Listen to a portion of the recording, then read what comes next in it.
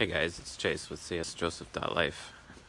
So, we talked about cognitive functions, we talked about the four sides of the mind, and although I really want to go into how to type somebody without the use of a test, I think it would be a good idea if we actually talk about tests just a little bit.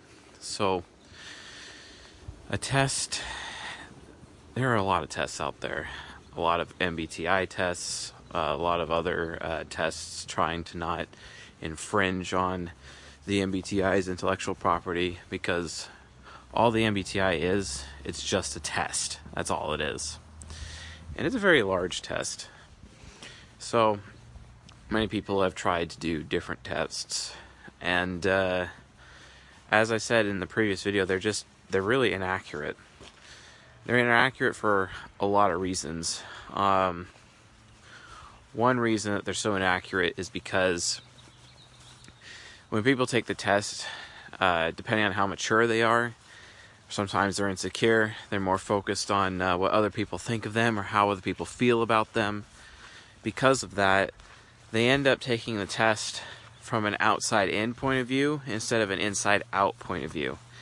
And that can cause a lot of problems. So, I try to shy away from that.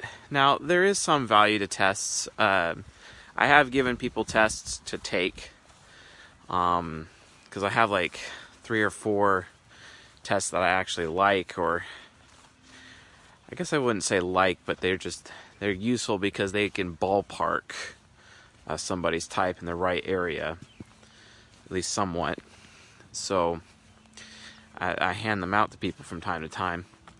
If I'm not able to type them because I'm not in their presence, or maybe they schedule a session with me and I just give them the test ahead of time just to save time so they can get more out of the session, right? So, but yeah, I mean, there's a lot of problems with tests. Accuracy problems, not so much the test's fault as much as it is the user's fault, the person who's actually taking the test. That would be more of an issue. To be honest, the amount of time it takes to go through some of the tests is insane. Some of them are like 150 questions. Now, one of the tests I hand out to people is the human metrics test. All you have to do is just go to Google, type in human metrics test, and it's like the top link. That's 64 questions, and that's pretty good.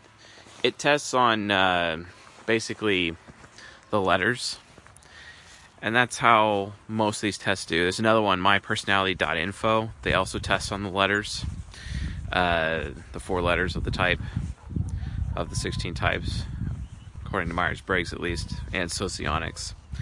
And there's also IDR Labs.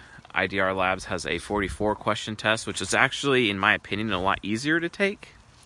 But I also have had complaints of various clients of mine who have said that it's horrible, and you kind of don't really know what they're asking, and because of that, you don't know how to answer it properly, right? So that can also be a problem. So, with as many tests as there are, how do you know that you're going to take the right one? Honestly, you just don't. At best, the human metrics test is like 7 out of 10, 8 out of 10 accurate. The IDR Labs test, I would say, is probably about the same. And the mypersonality.info, maybe 8 out of 10. But for example, I took the human metrics test, and when I first took it, I scored INFJ. Then I retook it again, and then I scored INTJ. And it wasn't until years later that I understand the proper way of how to type somebody, which is using temperaments and interaction styles. And I realized I was actually an ENTP, right? Well, the problem with that is that I took those tests again and I still didn't come out my actual correct type, which doesn't exactly help. And remember, when you're taking these tests, the results of these tests, you're only getting the 4 letters for your ego. You're not even getting the rest. You're not getting your subconscious, your unconscious, or your superego. There's a lot of data missing. Also, the tests rate you by these little percentages that they're saying, oh, you're extroverted this percentage, or intuitive by this percentage, or sensing by this percentage, or thinking by this percentage. To be honest, the percentages don't mean a damn thing. I don't know why these tests think that that's important, but it's just a waste of time. Like, don't even pay attention to the percentages that they give you. It doesn't mean anything. And quite frankly, it's because of those percentages that you have people like Tai Lopez out there complaining about these tests and saying that the Big Five or the Hexacode test is like the test to take. While those tests do have some merit to them, they really are only giving you like a picture of an outside-in view based on human nurture and not human nature. If you want to understand your nature, then you're going to want to go with a Jungian depth psychology type of point of view, right? That's essentially what you're going to have to do to understand your nature. It's just not good enough. It's not good enough to know how narcissistic someone is, for example. And, like, how do they even measure that, right? Like, how can they really judge a human being based on that? I mean, it's almost as bad as those tests they give you when you're applying for a job at a grocery store or a fast food joint, right? To try to see how much of a risk you are to steal something from them, etc. And it's just more of the same, right? It's just more of the same. There's no point in doing it. So, yeah, so I mean, test-wise, they're not very accurate. They only judge you on the 4 letters, and even then, you have to be mature enough, you have to be honest with yourself enough to be able to take them to get any real result out of them. If you're not honest with yourself, if you're not mature enough to do it, if you're not really...